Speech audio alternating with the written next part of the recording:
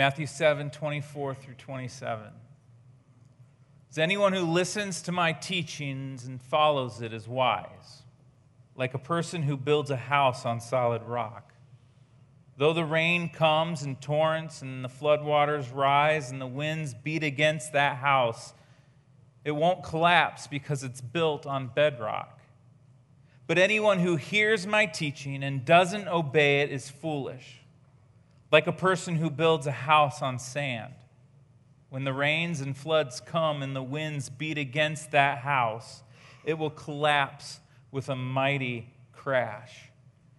These words are straight from Jesus' mouth in the book of Matthew.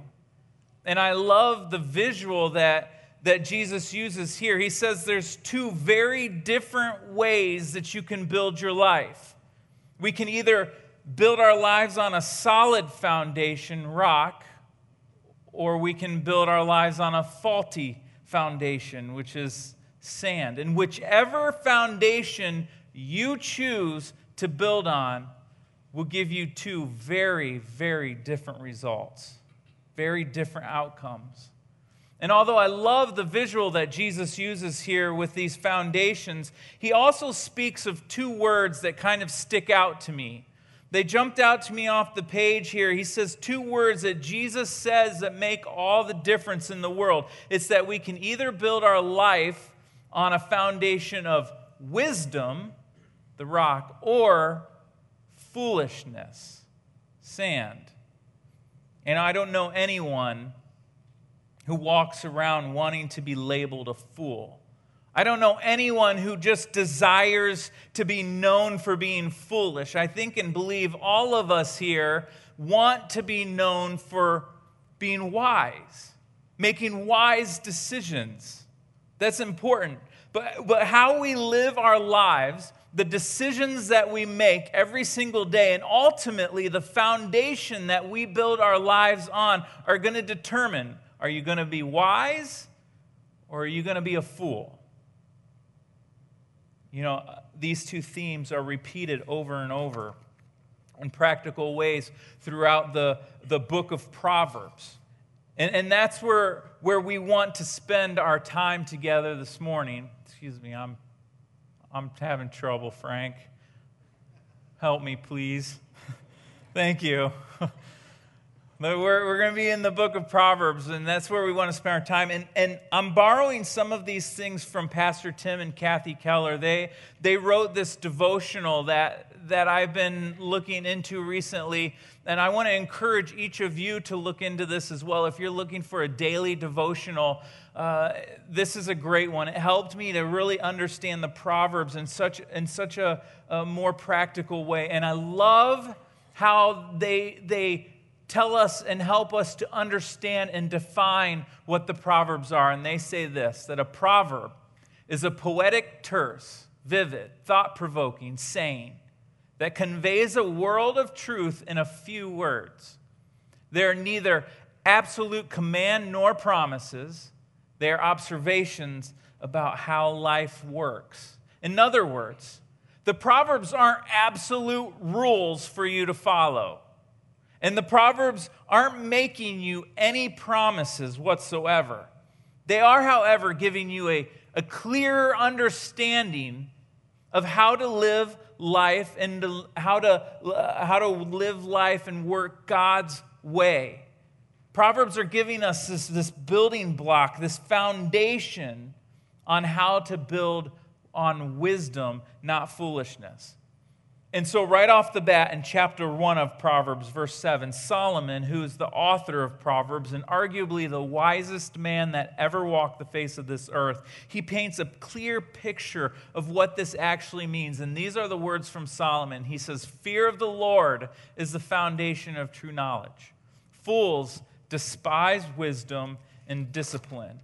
I want to look at the last part of this verse first, where he says, "But fools despise wisdom and discipline." I wonder, when you think of a fool, what do you think of? Or maybe the question should be, when you think of a fool, who do you think of? If it's the person next to you, don't say anything. It's going to make the hour awkward. It'll make your lunch miserable, I promise. When you think of a fool, who comes to mind? I wonder how many people in here have thought about yourself. Probably not many. And honestly, that is the exact problem. There are those of us in this room that are building a life on a foolish foundation, one that Jesus says is going to eventually come to complete ruin, and we may not even know it. You know, this is the very definition of what a fool is. It's someone who's completely self-absorbed, one who only thinks about, cares about, and lives for themselves. And though there are times when this fool may appear to care about others, I promise you that they're only using people as a means to an end for their own purposes. They don't really care about others. The fools, they despise wisdom. Fools despise discipline, which ultimately comes from God. If God were to go to a fool and say, "Fool, here's how you can become a better spouse. Here's how you can become a better employee or employer, a better parent. Here's how to manage your money in a better way. Here's how to use your words to be more helpful, not hurtful." If God himself were to tell a fool how to do those things, the fool would disregard it, wouldn't listen. In fact, you may hear the fool actually say things like this: "Well, he doesn't really understand my predicament, so he can't be talking to me." Or the fool would say things like, "Well, that's old stuff, the Bible. It doesn't really help us in today's world, in my life today. It's not very helpful."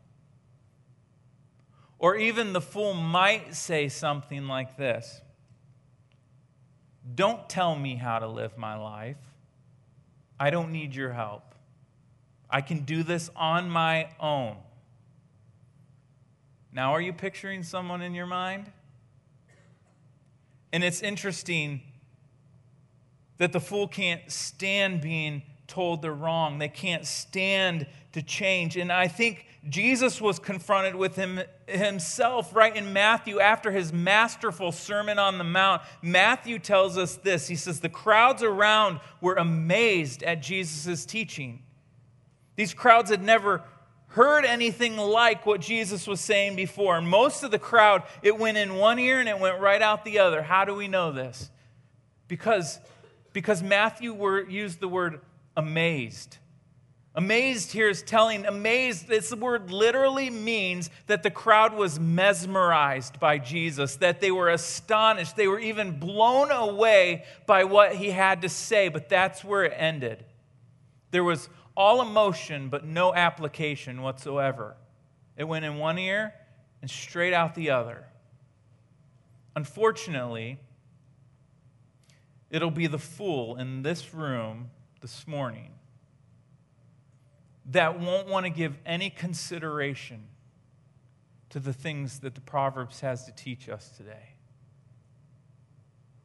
But Jesus says there's another way to build our lives. There's another foundation we can build on, a rock-solid, wise foundation. And in the first part of that proverb that Solomon was speaking in chapter 1, verse 7, he says, "Fear of the Lord is the foundation of true knowledge." A wise person is the fear of the Lord, the foundation. Immediately, though, we associate this word fear with something that's not accurate.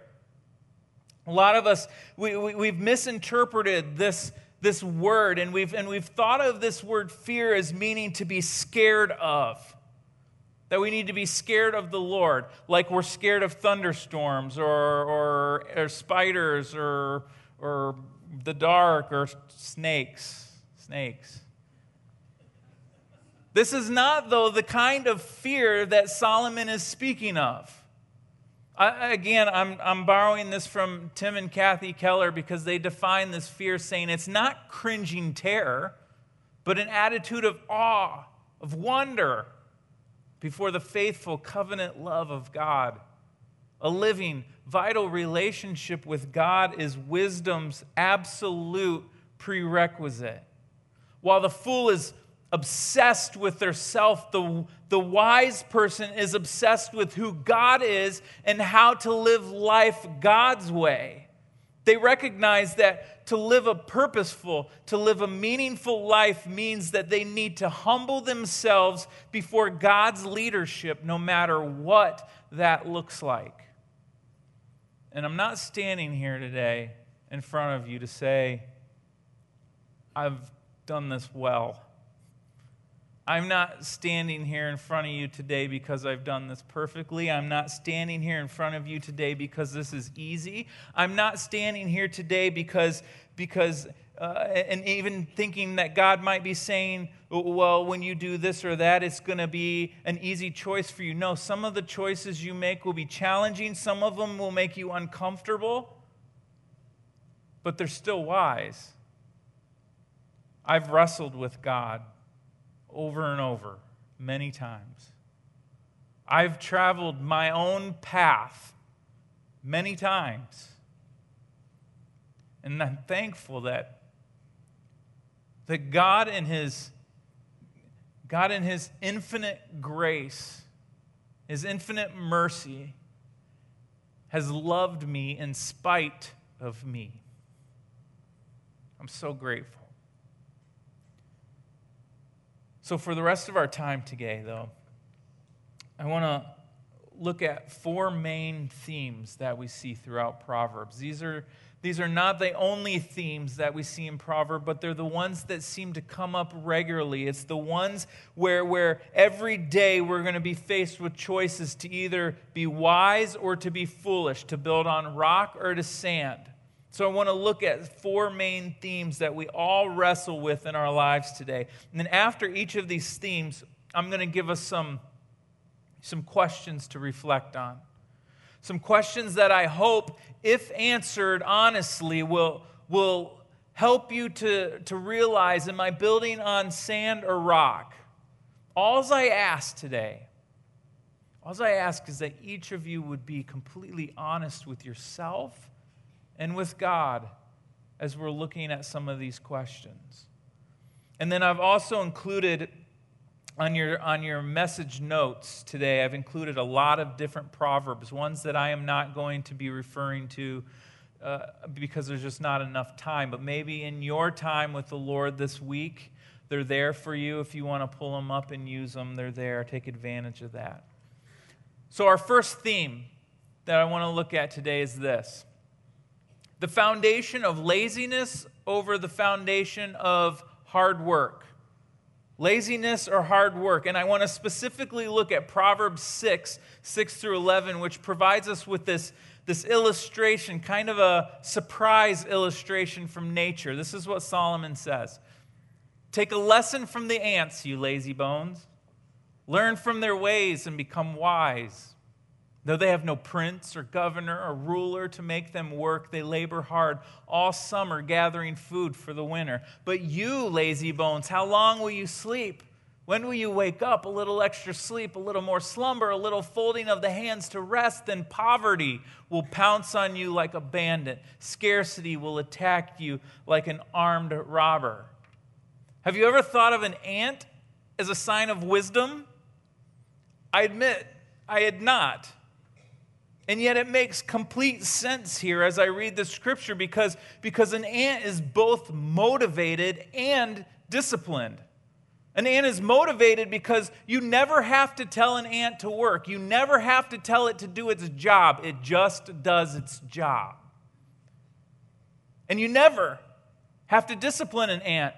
An ant shows restraint. It shows delayed gratification, putting away for hard times. It knows that the daily grind of hard work pays off in the end because when they have nothing, they have a supply to choose from. An ant is wise. But let me say this. The proverb is not saying this. It is not saying that rest is a bad thing. It's not saying we should never rest. It's not saying that we shouldn't relax or take time to just spend and do nothing. It's not saying that. We know that rest is an important part of staying healthy, both physically, mentally, spiritually, emotionally. We need rest. Rest is good for our relationships. So we know that this proverb is not speaking to that. This proverb is, however, speaking to the lazy, to the unmotivated, to the careless nature of who we can be and how we live our lives. We see in this proverb that the lazy is always putting things off. They never want to face reality. And whether it's wanting to get healthy, whether it's wanting to be a better parent, a better spouse, build their relationships better, do better at their job, handle their money better, whatever it is, they're always making excuses. They're always rationalize reasons why they can't work hard to make the necessary changes. And I bet you all know people like this because they blame you why they can't change. It's everyone else's fault around them why they can't do what they need to do. It's never their fault. That's the fool. And they're missing out on opportunities that God has for the best for them. They're missing it. You know, I admit that I had to pray about this one this week a lot.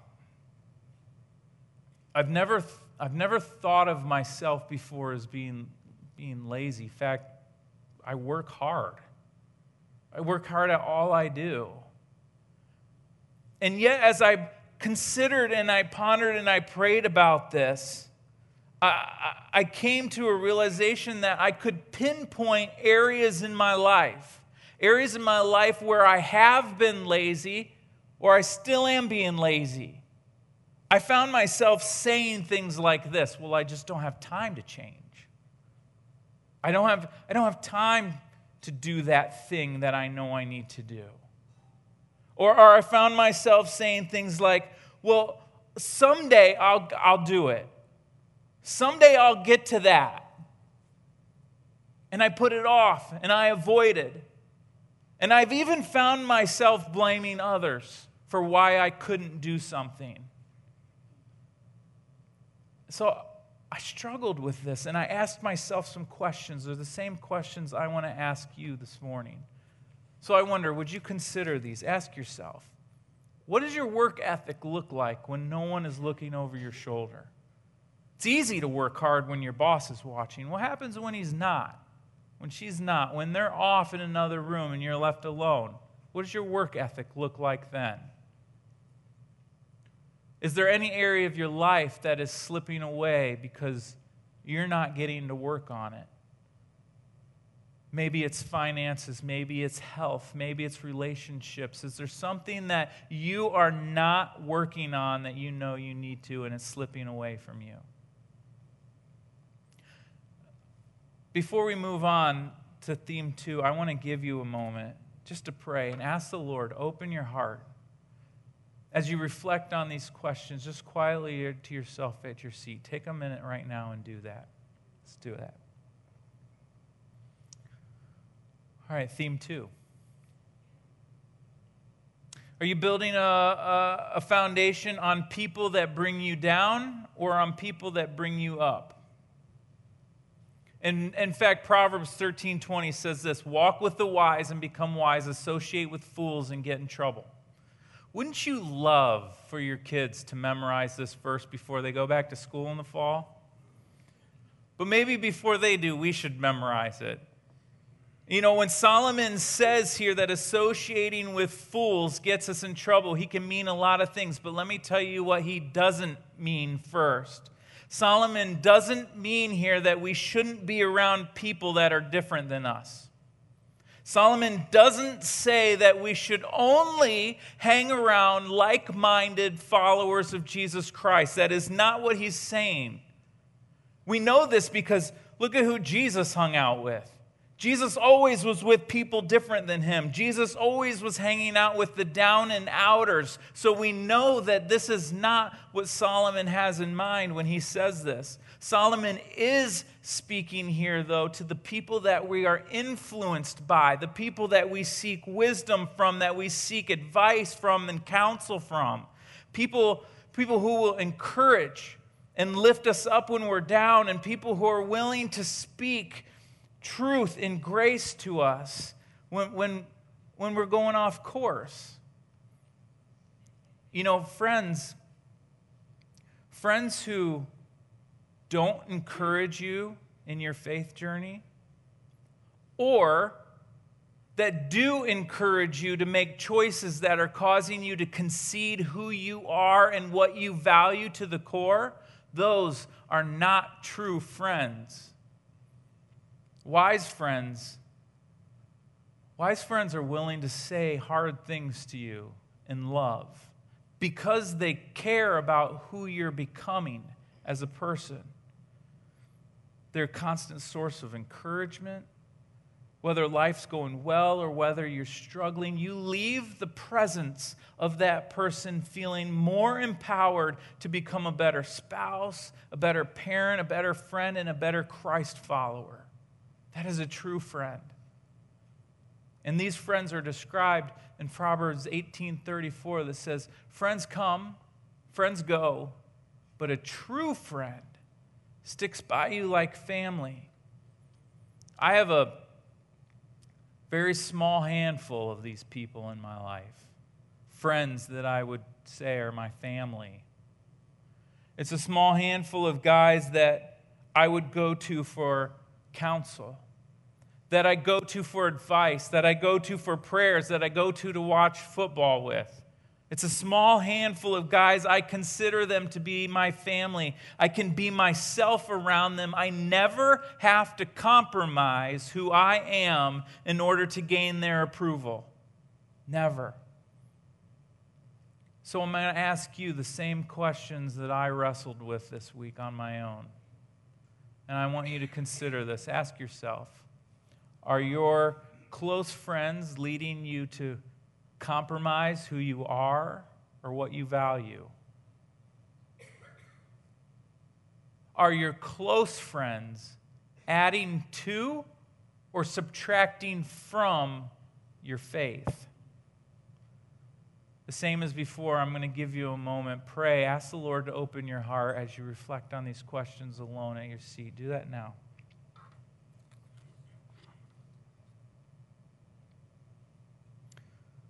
All right, our third theme this morning has to do with building a foundation on our words. Are our words helpful or are they hurtful?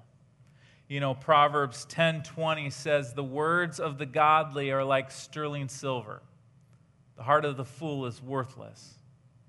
And then it goes on to say in Proverbs 12, fools think their own way is right, but wise men listen to others. A fool is quick-tempered, but a wise person stays calm when insulted. You know, an average person speaks about 16,000 words per day. I know you're thinking, I know someone who speaks a lot more than that. Yes, but the average person speaks 16,000 words. That means you have 16,000 opportunities to either be helpful or to be hurtful.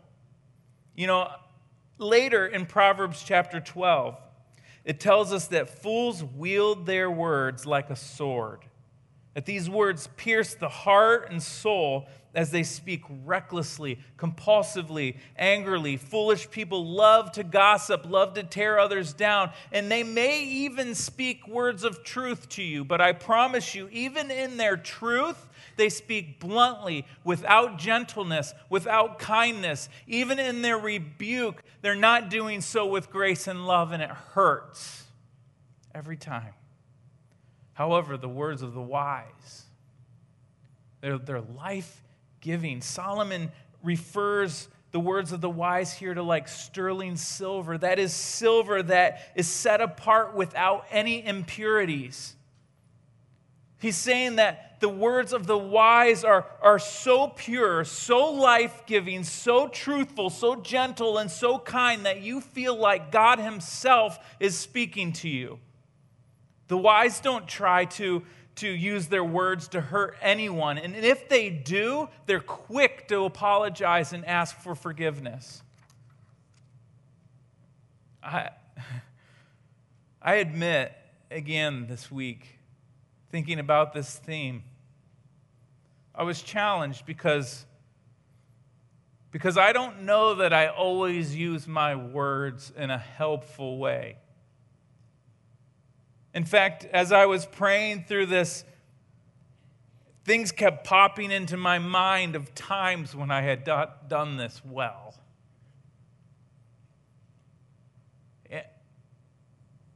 And yet there are people in this room today I know are here that do use their words wise. I know there are people in this room that they encourage others with life-giving words. There are people that you walk away from and you feel as though your heart is just full. You know, to me, I think in my life, Pastor Todd has been this. Todd is always encouraging me. Whether I'm doing well or whether I'm struggling, Pastor Todd is always speaking words of encouragement. He's always raising me up. He's always elevating me. And then there's times when I know he has to talk to me about something hard. I know we've had a disagreement, or I know he needs to confront me about something. And he does it so gracefully and so full of love and so kind that I still walk away being uplifted. Todd is the only man I know that can yell at you and you feel great about it.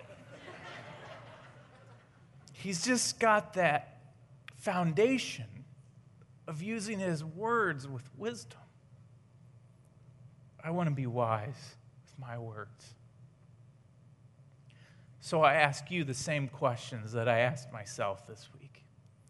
Maybe ask yourself this morning, are you trying to win an argument? Are you trying to punish or get back, that should say, by embarrassing the other person? Are you being defensive? Are you complaining? Are you trying to make yourself look good to others?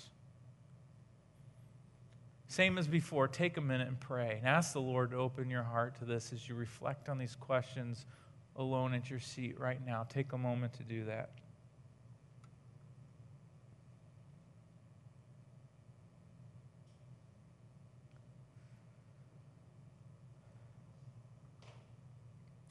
All right, our last theme this morning is this. It has to do with our resources, those things that God has entrusted to each of us. Do my resources belong to God, or do my resources belong to me? In Proverbs 3, it says, honor God with everything you own. Give him the first and the best. And it goes on in Proverbs 15:16 to say, it's better to have little with fear of the Lord than to have great treasure in inner turmoil. I hate to say it, but there is a direct correlation between our bank accounts and our hearts. You know, I'm not talking here either about how much money we have. That is not the issue, because some people in here have a whole lot and some people in here have a whole little. That's not the issue. The issue is who has control of what you have. Is it God or is it you? Because if you have a tight grip on your resources, no matter how much you have, we will be the person described at the end of Proverbs 15:16. We will have inner turmoil. We'll constantly feel like we never have enough. We'll compare what we do have to what everyone else has, or we'll define ourselves by what we have. And you know what happens when we live life this way? We begin to have anxiety. We begin to have fear. We begin to have insecurities. All of those things creep into our lives when we have control and not God. The wise person may have a little or a lot. That's not the issue. But what makes them wise is that they have loosened their grip on their resources in order to give total control to God. They recognize that God has blessed them, so now they can be a blessing to others. They're grateful for what they have instead of constantly complaining and being frustrated about what they want or don't have. The wise seem to be ultra frugal and yet ridiculously generous all at the same time. They don't feel the need to keep up with others. They're free. They are free from the bondage of comparison. They're free. So I asked myself these questions. I ask you this morning, would you consider these? Frank, will you help me? Thank you, sir. Am I striving to live a life of self-indulgence or a life of self-sacrifice? Am I generous only when it benefits me? Again, take a moment, pray about this for a second. Ask the Lord to open your heart as you reflect on these questions. Let's do that now.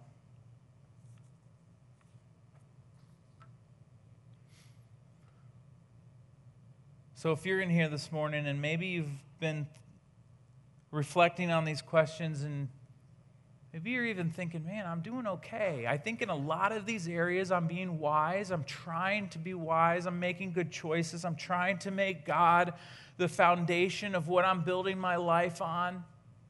And if that's you, man, be encouraged. Continue to make good choices. Continue to trust the Lord with all that you have, with your words. Continue to go to Him. Continue to build on Him. And if you're in here and you're saying, some of these questions I'm not sure. I think I'm being foolish in some of these areas. If that's you, then be encouraged too, because if your heart is open to it and you're willing, God can do incredible stuff. You can rebuild your foundation right where you are right now. He can do that in your life. There's hope and there's grace and there's a lot of love. I know because I've been a recipient of all of it myself. So trust in that. It's interesting, before giving this message, I've been talking to this guy, and this guy has recently discovered that he had been building his house on a bad foundation, a foolish foundation. And some storms in life had come, hit his house, and his foundation was beginning to crumble around him, and he recognized this. I'd say this man was even, privileged. He had a life of privilege. He grew up in money. He had money. He was educated. Great job. Good-looking guy. Healthy. He had everything we would look at and say, he is it. And yet his foundation was crumbling around him. And this is what he sent me. He wrote, I've always based my life on something that isn't God. Whether it was a relationship or a career or whatever. It's always been something else. Well, when that something is completely taken away, you have to decide what to do next. And I wasn't going back to where I was. He was picking up the pieces and rebuilding on rock.